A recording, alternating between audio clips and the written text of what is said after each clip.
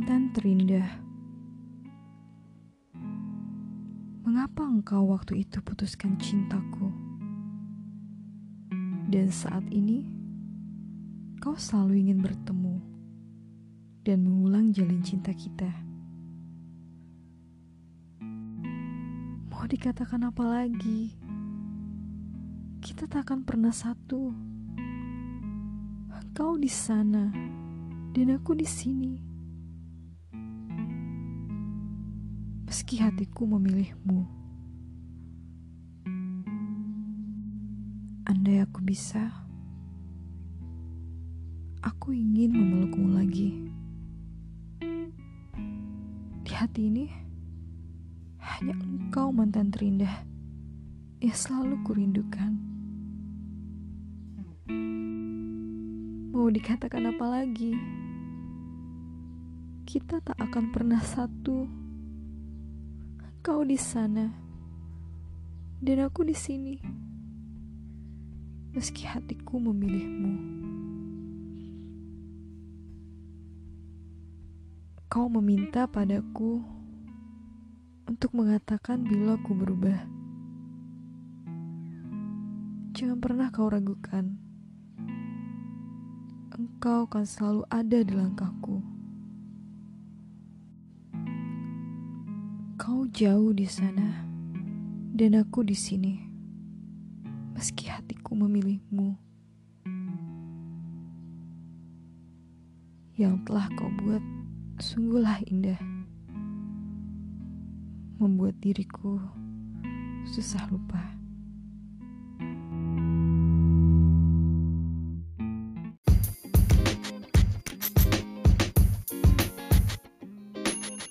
Hayo, siapa nih yang lagi keingetan sama mantan?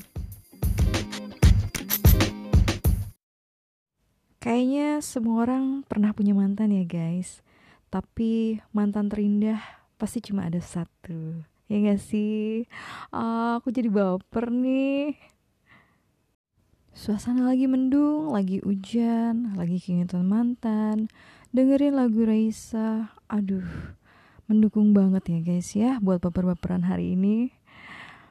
Jangan lupa dengerin podcast cerita lagu sambil ngopi, sambil leye, sambil duduk santai, sambil keingetan mantan. Wah, kesinggung lagi nih. Ingat mantan lagi nih. Wah, parah banget nih. Udah. Kita stop sampai di sini soal mantan terindah. Yuk. Move on. Sekarang kita bahas tentang lagunya. Jadi guys, lagu Mantan Terindah ini ternyata bukan lagu asli dari Raisa, melainkan lagu ini merupakan lagu yang dipopulerkan oleh grup musik Kahitna. Lagu ini semakin akrab di telinga pecinta musik Indonesia setelah dipopulerkan oleh penyanyi Raisa. Oh gitu ya. Ternyata lagu ini di cover ulang sama Raisa. Dan penyanyi aslinya adalah Kahitna. Aku baru tahu loh guys. Ada yang sama kayak aku. Yuk kita cerita-cerita lagi tentang lagu Mantan Terindah. Lagu yang pernah dibawakan ulang Raisa ini termasuk dalam album studio ke-8 Kahitna yang berjudul Lebih Dari Sekedar Cantik. Album tersebut dirilis tahun 2010 lewat label rekaman Musika Studio. Menurut penciptanya, Mas Yopi, lagu ini tuh bukanlah sebuah lagu kegalauan atas seseorang saat kehilangan mantannya.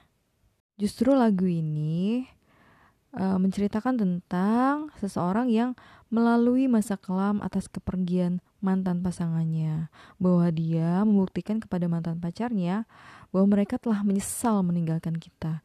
Gitu guys. Jadi menurut Mas Yopi, sisi positifnya adalah apapun jenis kegalauan yang menerpa di kehidupan tidak harus melulu menjadi sebuah kegagalan dan keterpurukan, melainkan kegagalan itu harus menjadi motivasi untuk melangkah lebih jauh ke depan untuk berkarya. Bener banget ya guys. Jadi ketika kita kehilangan pacar dan kita memiliki mantan, itu malah bikin kita semangat harusnya ya. Jangan bikin kita tambah terpuruk. Emang sih seminggu, 2 minggu, sebulan, 2 bulan mungkin kita akan baper, bakalan sedih, kehilangan seseorang yang mungkin sehari-hari selalu bersama kita, selalu nemenin kita, baik itu mungkin secara langsung atau lewat telepon atau lewat pesan teks gitu. Ya namanya juga kehilangan orang yang pernah dekat sama kita pasti dong sedih. Tapi jangan berlama-lama ya guys, jangan larut dalam kesedihan. Bener banget tuh kata Mas Yopi. Justru kegagalan itu harus menjadikan motivasi buat diri kita untuk lebih baik lagi. Justru perasaan galau itu menjadi motivasi kita untuk menjadi orang yang lebih baik lagi, supaya kita nggak terpuruk, supaya kita nggak mengulang kesalahan yang sama. Ya namanya kita menjalin sebuah hubungan, kalau emang nggak cocok atau nggak berjodoh, pastinya bukan karena salah satu pihak, tapi karena kedua belah pihak emang udah nggak bisa bersama lagi guys. Jadi buat apa mempertahankan hubungan yang udah nggak bisa dilanjutkan lagi. Mending kita lihat sisi positifnya. Jadikan motivasi supaya kita lebih baik lagi. Caranya gimana? Kalau aku sih menurut pengalaman aku ya. Pengalaman nih.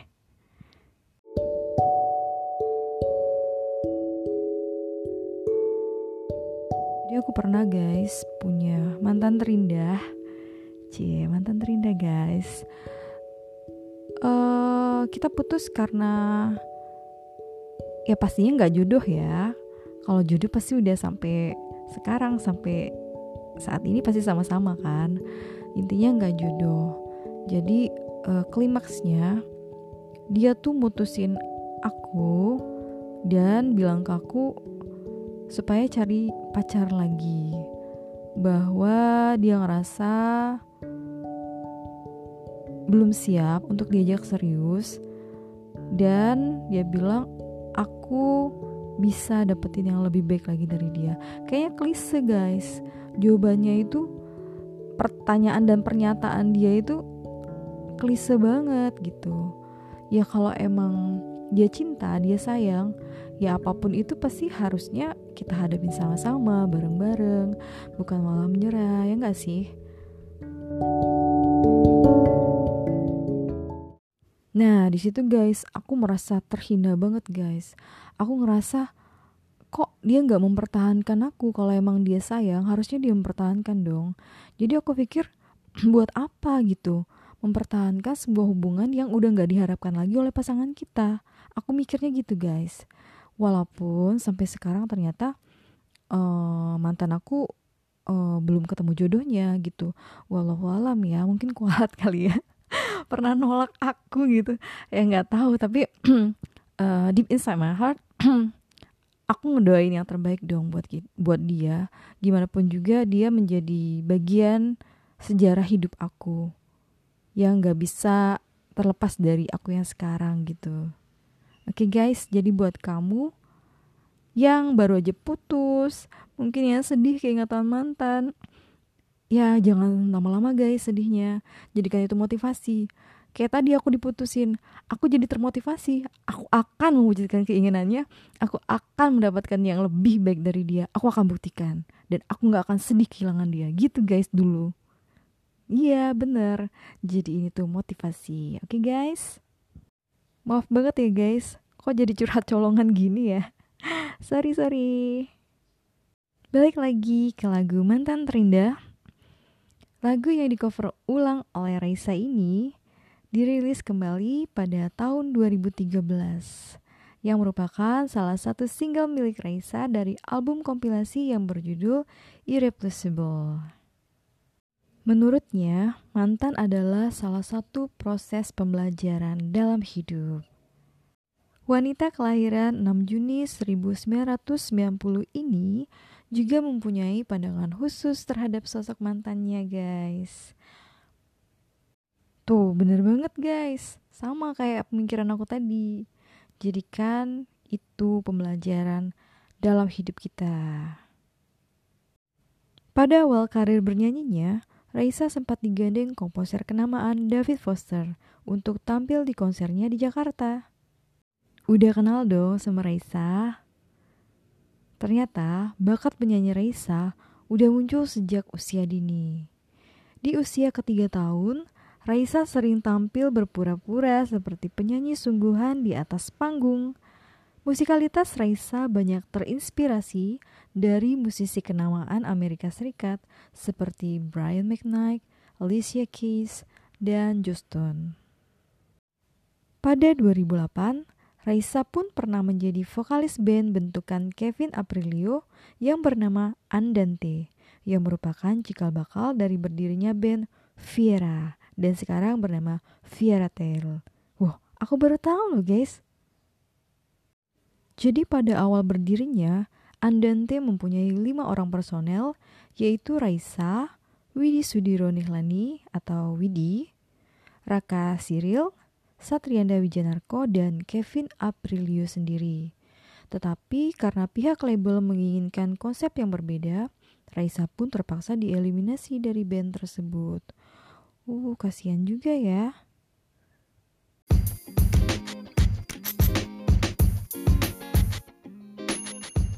Tapi bukan Raisa dong namanya kalau nyerah gitu aja.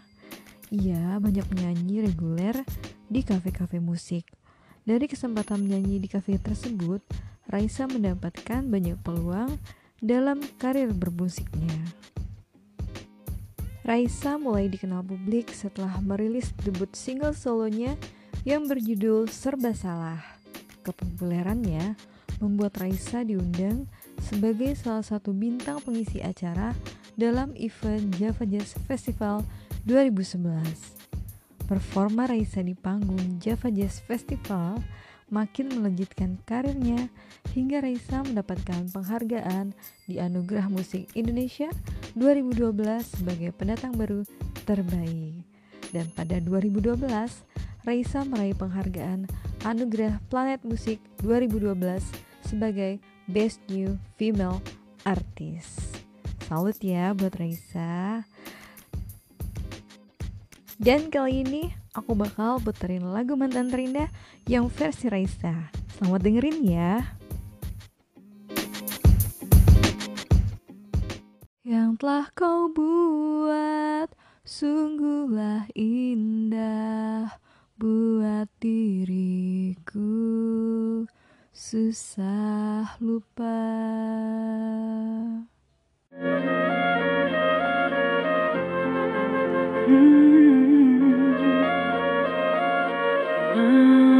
Mengapa engkau waktu itu putuskan cintaku, dan saat ini engkau selalu ingin bertemu dan mengulang jalin cinta.